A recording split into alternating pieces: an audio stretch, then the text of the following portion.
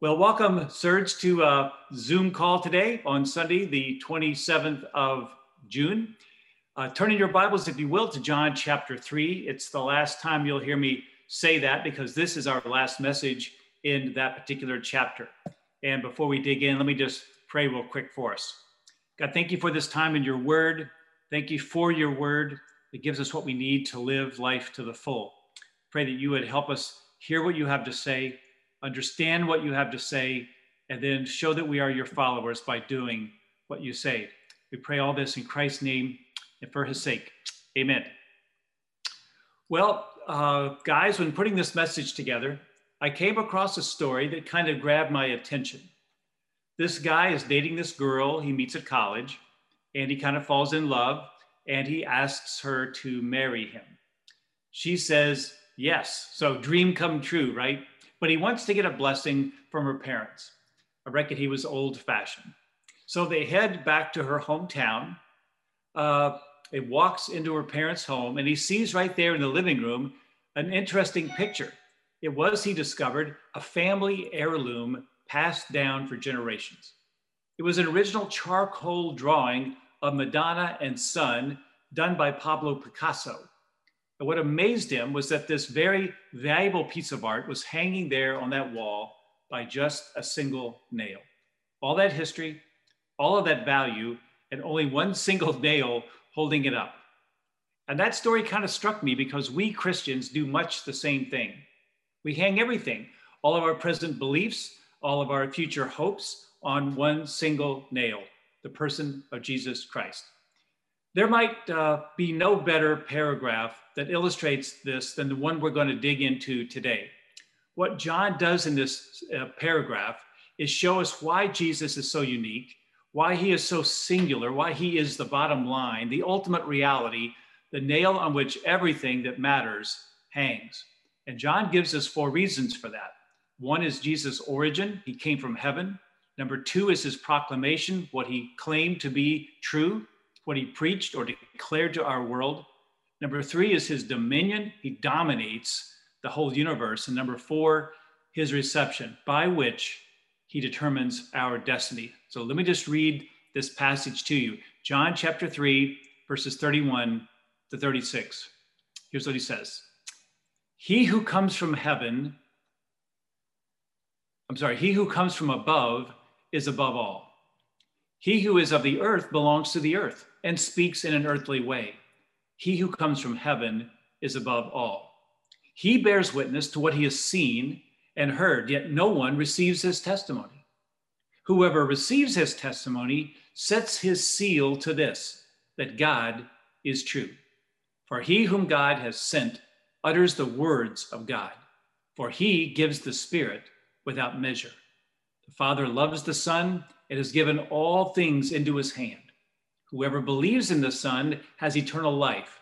Whoever does not obey the Son shall not see life, but the wrath of God remains on him. Now, just so you know, there's some disagreement about these verses. There are those who think that this is John the Baptist speaking. He was speaking, if you recall the last message, in the previous paragraph, which ended with him saying that Jesus must increase and I, John the Baptist, must decrease. Now, some people think he's just keeping on talking in this particular paragraph. Others believe that these are the words of John, the writer of the gospel, and that he's writing his own editorial comments. And that is what I tend to believe. And here's why I believe that. In the original Greek, they don't use quotation marks. So translators have had to make their own call. Is this John the Baptist comments, or is this John the gospel writer's comments?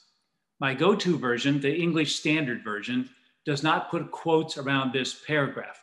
They have concluded it's John the writer's comments. For me, just the way it reads, it doesn't sound like John the Baptist, but it does sound like everything else the other John has written. So what I think is this. Verse 30 ends what John the Baptist had to say. He must increase, I must decrease. And then John the Apostle, the writer of this gospel, provides his own editorial comment as to why John the Baptist and everyone else must decrease. Here's why Jesus is so unique and should be increasing. This is why so many people in these 3 chapters have believed in him. This is why Jesus is the ultimate nail on which we hang everything. And here's why you should believe in him. John lays it out very practically. Jesus is this, he's that, he's this, he's that. And as a result, you ought to believe in him. John gets very practical here. And being practical is not a bad thing. As a kid, I used to love reading everything I could get my hands on about space and astronauts and all that, right? Maybe some of you did too. Well, in the early days, NASA discovered that a ballpoint pen doesn't work in 0 gravity. So over the next 10 years, they spent millions of dollars to make a pen that would work in 0 gravity, work upside down, work underwater, work in extreme temperatures, work on any surface, including glass. 10 years, millions of dollars. You know what the Russians did? They used a pencil. A pencil. Now that's practical. Well, that's what John is doing here. No use putting all of your resources and energy into hanging your life and your future on anything else other than this one person, Jesus Christ. And he gives us the practical reasons for why we should do that. Number 1, Jesus descended from heaven. That's his origin. And we see it there in verse 31. He who comes from above is above all. He who is of the earth belongs to the earth and speaks in an earthly way. But he who comes from heaven is above all. So, unlike John the Baptist, and unlike, frankly, any of the other human prophets who have come before him, Jesus' hometown was heaven. Not Bethlehem, but heaven. Jesus Christ, the only person who ever lived before he was born. Now, if you were to talk to somebody and ask them, well, tell me a little bit about yourself. Where are you from? Well, I'm from Indiana or Florida or North Carolina, or Colorado. Well, how'd you get to Northern Virginia? Tell me a little bit about your family history. Well, my mom and dad met in high school. They got married, then they moved here or there, and they'd go on with the story, right? But can you imagine that same conversation with Jesus? Where are you from? Well, Nazareth, but before that, Bethlehem, but before that, heaven. I was there, to put it in terms that you might be able to grasp, for eons and eons unending.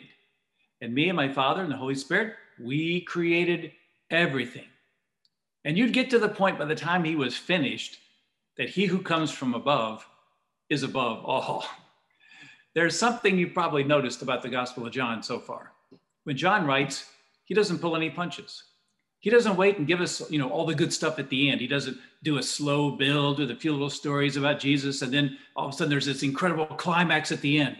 No, he comes right out of the chute at the very beginning of this book and says basically, just so you know, Jesus Christ is God occupying a human body. That's how he begins in John 1:1. In the beginning was the Word, and the Word was with God, and the Word was God. Go down a few verses to verse 14, and you discover something more about the Word. And the Word became flesh and dwelt among us, and we have seen his glory, glory as of the only Son from the Father, full of grace and truth. And verse 31 of our text today is essentially saying the same thing, just using different words. He who comes from above is above all. And then at the end of that verse, he who comes from heaven is above all. John wants us to know that Jesus' origin was not an earthly origin. It's a heavenly origin. That's where he came from. Now, I discovered something interesting as I studied through this book. Not only does John emphasize this, but Jesus very often wants to underscore that his origin is from heaven. He says it a lot. In fact, it's contained in so many places. We won't be able to chase them all down this morning, but I do want to just give you a sampling. So if you got your Bibles, turn with me over about 3 chapters to John chapter 6. It's a real long chapter, and Jesus is speaking in most of it. So I'm just going to point out some verses in this passage where Jesus is doing most of the talking. In verse 32, skip down to 32. Jesus then said to them, truly, truly, which is his way of saying, okay, this is really important. Got to pay attention here. This is going to be on the final exam, right? Truly, truly, I say to you, It was not Moses who gave you the bread from heaven. They're talking about the manna as they wandered in the wilderness. But my Father gives you the true bread from heaven. Wonder what that is. For the bread of God is he who comes down from heaven and gives life to the world. Now then skip on down to verse 38. For I have come down from heaven, Jesus says, not to do my own will, but the will of him who sent me. Then skip on down to verse 50. This is the bread that comes down from heaven, so that one may eat of it and not die. Then verse 51, I am the living bread that came down from heaven. If anyone eats of this bread, he will live forever. And the bread that I will give him for the life of the world is my flesh. Skip to verse 58. This is the bread that came down from heaven, not like the bread the fathers ate, referring again to the manna, and died. Whoever feeds on this bread will live forever. So why is Jesus Christ the nail on which you can hang everything and everyone? Well, unlike anyone else, his origin is heaven. This is a nail that won't break, won't fail. It's eternal, not earthly. It's an important truth. So important, in fact, that the church fathers, whenever they would get together and write creeds that basically were done to push back on heretical interpretations of Christianity, they would bring in this truth. Most perhaps famous is the Nicene Creed, written in 325 AD at the Council of Nicaea. Here's just a portion of that creed I'll read for you. And you watch for the he came down from heaven part. It says this: we believe in one God, the Father, the Almighty, the maker of heaven and earth, of all that is seen and unseen. We believe in one Lord, Jesus Christ, the only Son of God, eternally begotten of the Father, God from God, light from light, true God from true God, begotten, not made, of one being and substance with the Father. Through him, all things were made for us. And for our salvation, here comes, he came down from heaven. So, question, why did he come down from heaven? Did he come down from heaven to give us a really cool winter holiday and a few days off from work every year? No, not really. Did he come down from heaven to give us a nice, wonderful example and some teachings that people can read, to better their own lives? No, not really. The angel told Mary exactly why he came. You will call his name Jesus because he will save his people from their sins. That's why he showed up. That's why John the Baptist said, look, the Lamb of God. The lamb is a sacrificial animal used to atone for sins. Yeah, Mary had a little lamb, a lamb that could take away the sins of the world. Have you ever thought about this? The fact that Jesus Christ was the only person who was ever born in this world with the distinct purpose to die. I mean, I don't know of any parent who's holding their newborn that thinks that. They see that baby living and thriving, and they wonder, who they're going to marry, where they're going to go to college, what they're going to study, who their friends will be, what they will become as living people, right?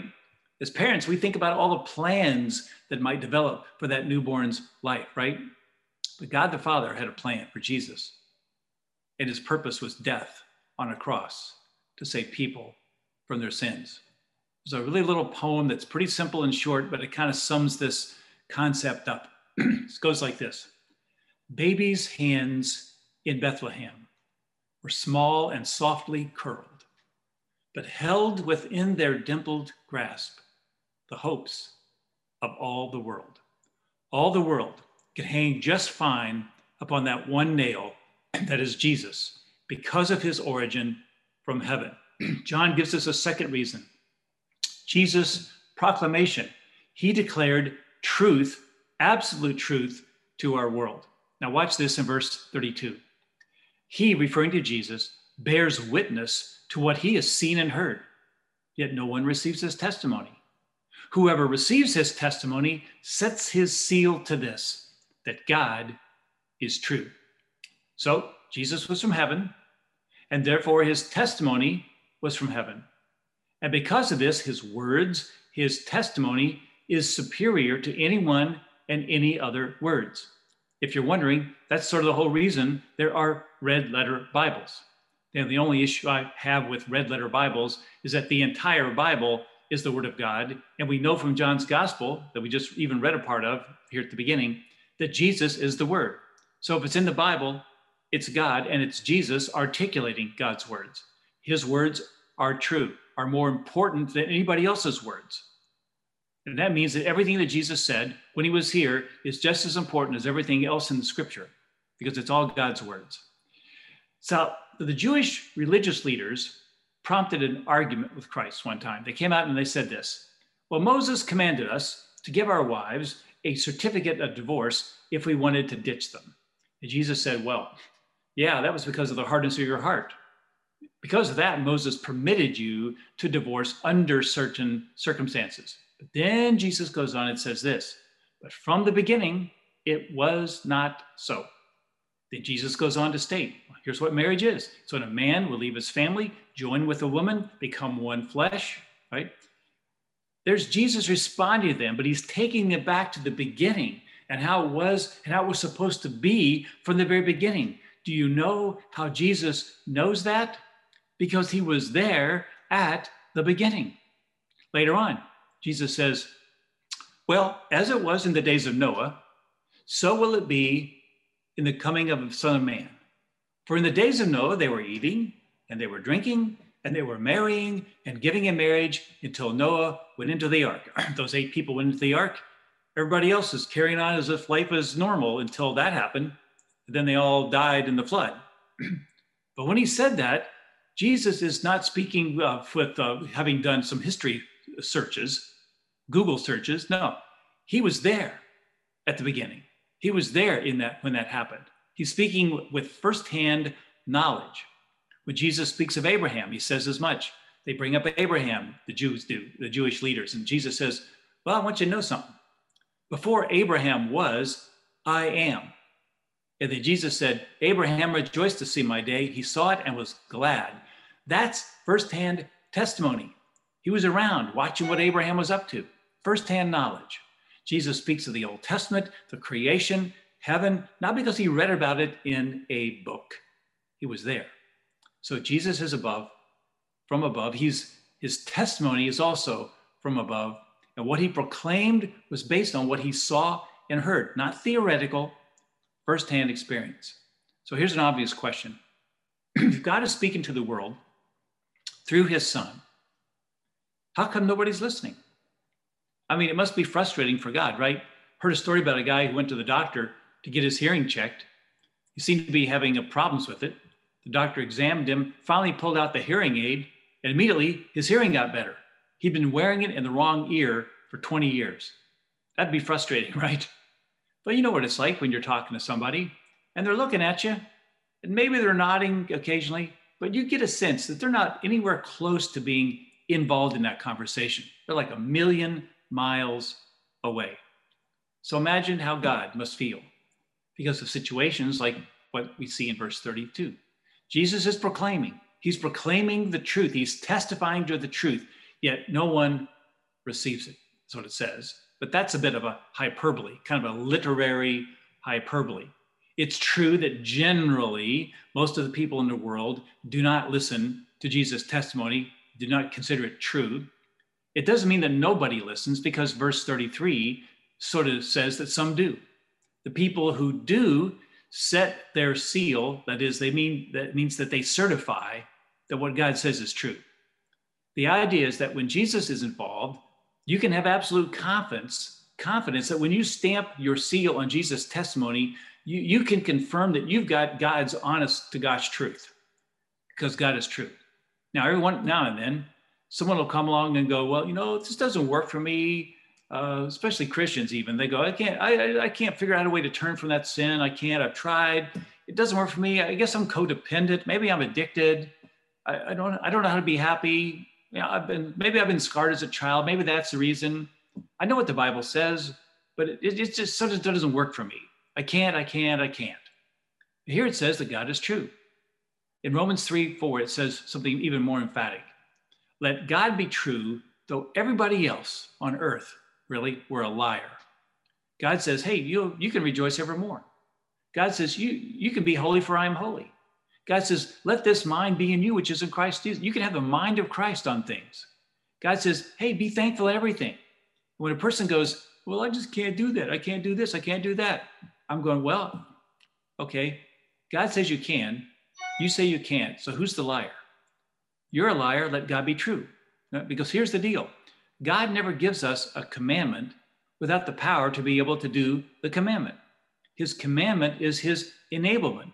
If he says rejoice evermore, it's because he knows that he can give you the power to be able to rejoice evermore. It can be done. Why? Because God only speaks truth. All right? God is true. So why is that? How can God be true? Well, he's seen everything. He's heard everything. He knows everything. It's not like he's going, oh my gosh, now it's the 21st century. I guess I didn't see that stuff coming. Didn't see codependency or addictive behavior coming. So I guess it's okay for you to just kind of go with it. No, when God gives a command, you and I can do it because God will enable it to be done, right? Here's the third reason. Jesus utterly dominates the universe. Here's the verse on that. For he whom God has sent utters the words of God. So that's when Jesus is speaking, he's speaking God's words. For he gives the Spirit without measure. So Jesus doesn't have the Spirit in limited amounts. He gets the full oomph of the Spirit. Well, why does he do that? Well, the Father loves the Son and has given all things into his hand. Now, if you think back to the Old Testament prophets, or even to John the Baptist, they were sometimes led by the Holy Spirit, empowered by the Holy Spirit. John the Baptist was pretty unique. He had the privilege of being filled with the Spirit from the womb, right? But the Holy Spirit's ability to empower was limited somewhat by man's own sinful, fallen, nature. This was not so with Jesus. He did not have a sinful, fallen human nature. He was God in human flesh. So when it came to Jesus, the Holy Spirit was able to operate in unlimited, unmitigated, full-on power, so much so that it couldn't be measured. It was unlimited. That's what John the Baptist said. He said he saw the Holy Spirit descend upon Jesus and remain on him. Jesus stood in the synagogue in Nazareth later, quoting Isaiah chapter 61, which is basically predicting the Holy Spirit's power on the Messiah who's to come. And it says this, the Spirit of the Lord God is upon me because he has anointed me. That's full on, unrestrained, unrestricted power. Now, something else is mentioned in verse 31, and we kind of ran over it. It says that he who comes from above is above all. Very simple statement. And it means what I think it says. He dominates the entire universe. Now, it's so important a thought that it's repeated later in the same verse. He who comes from heaven is above all. And then verse 35 augments that thought. The Father loves the Son and has given all things into his hand. Okay, all things. What things? All things. Well, how much is all? All. Okay, let's get a little more specific. All things from the beginning of creation to the end of creation. All those things are within the jurisdiction of Jesus Christ. John 1:3 says this, all things were made by Jesus, and without him was nothing made that was made. That's creation. John chapter 5, Jesus is going to say this, for the Father has put all things into the hands of his Son. Everything from the start of creation to the consummation of the creation is under the authority of Jesus. So here's what I mean. And to put this all together quickly, Jesus Christ created the universe. God the Father, through the agency of Jesus, created the universe, all things seen, all things unseen.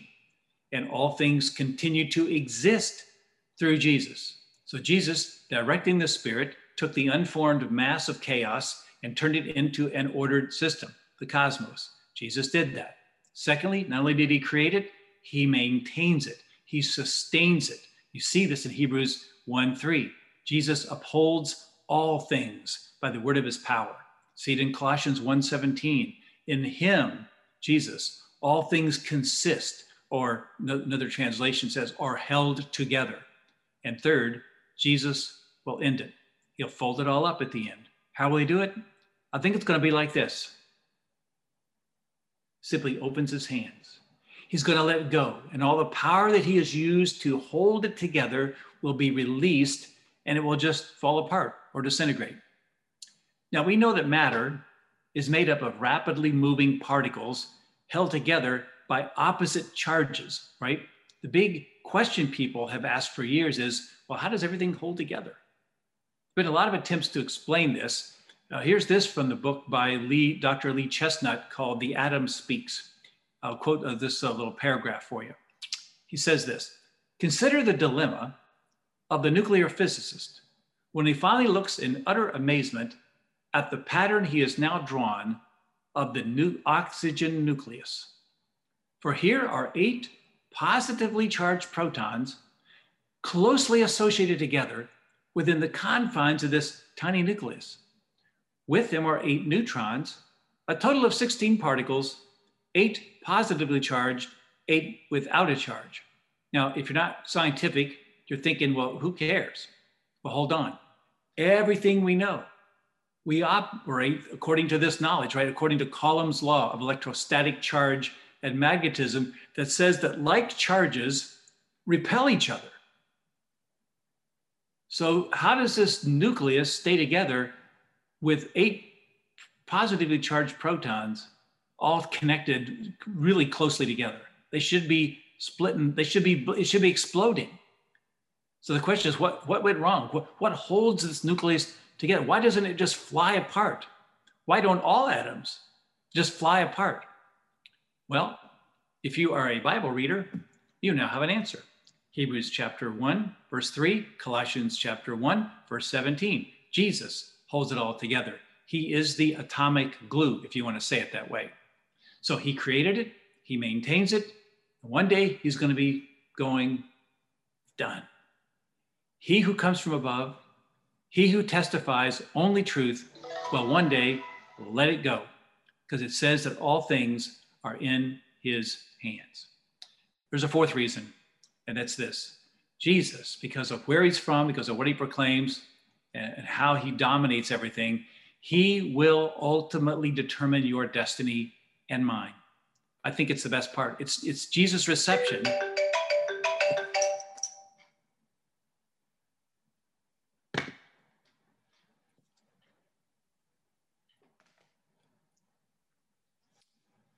It's in verse 36, and it contains both an invitation and a warning. John 33:36. Whoever believes in the Son has eternal life. Whoever does not obey the Son shall not see life, but the wrath of God remains on him. Did you notice here? And the Bible so often does this. It just reduces all of humanity into 2 camps. One camp is those who believe. The other camp is those who do not obey. See what the Bible just did there? It eliminates easy believism. It equates belief to obedience. And that's what Jesus constantly talked about. Oh, you say you believe. Well, then you'll do what I tell you to do. You will obey. Those are the true believers. Those who have life are those who believe, that is, obey. And those who do not have life are those who do not obey, i.e., who don't really believe. The Bible constantly does this. Moreover, note that the result of believing or not believing isn't some far distant thing, but a present reality. It's placed in the present tense. Whoever believes in the Son, that's now, it's in the here and now, has eternal life. It's not, well, one day you'll get eternal life if you believe. No, it begins now and it will last forever. Notice it goes on to say that whoever does not obey the Son shall not see life. So that sounds like future tense, but watch this. But the wrath of God remains on him, present tense. That is also a current reality. So the idea is not that one day God's going to condemn those who did not trust in Christ. Instead, they are already sitting there in it. They are living in a state of perpetual condemnation. And the only hope to be rescued from that is Jesus Christ, coming from heaven to earth to save them. That's why the angel told Mary to call his name Jesus, because he will save their people, his people, from their sins. They are in a state of condemnation, and the only hope for rescue is to believe. And the sad truth is that most won't believe, but some will. And that's why verse 32 and 33 say that. No one receives this testimony, generally true, but it's also true that this general statement has exceptions. And the person who has received Jesus' testimony has certified that what God says about being saved and how to be saved is true. So, see, to understand spiritual life, we got to understand spiritual death. It's not like people are born into this world and we're all kind of wonderful, good people. And then we fan the flame of goodness and do some good things, and then we get better. We read books on how to get better and how to self-realize, all that stuff. No, the Bible says something totally different. It says we're born into this world in what condition? Spiritually dead. Yeah, we have bodies, we have personalities, but spiritually dead. Ephesians says we were born dead in trespasses and sins. I got news for you. Dead people don't do a whole lot to improve their situation. You could yell at a dead person, it won't respond, won't get up, won't try to duke it out with you. You can poke it, prod it, hit it, nothing.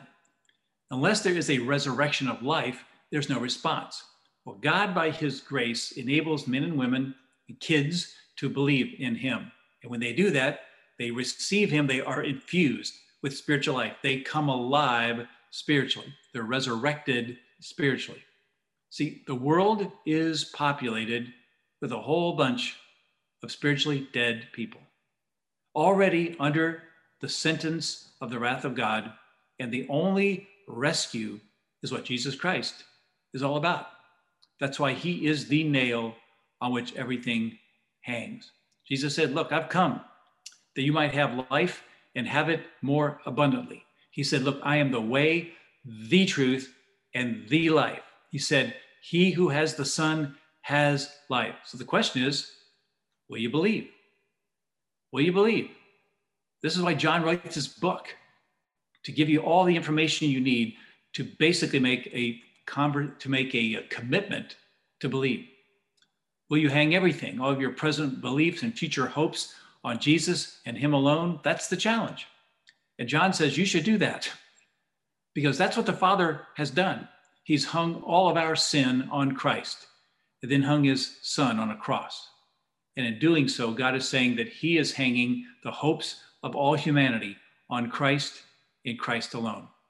Now, you can believe, or you can join the multitudes that set their seal and certify that God is a liar, that Jesus was a charlatan, that Jesus' life and death and resurrection meant nothing.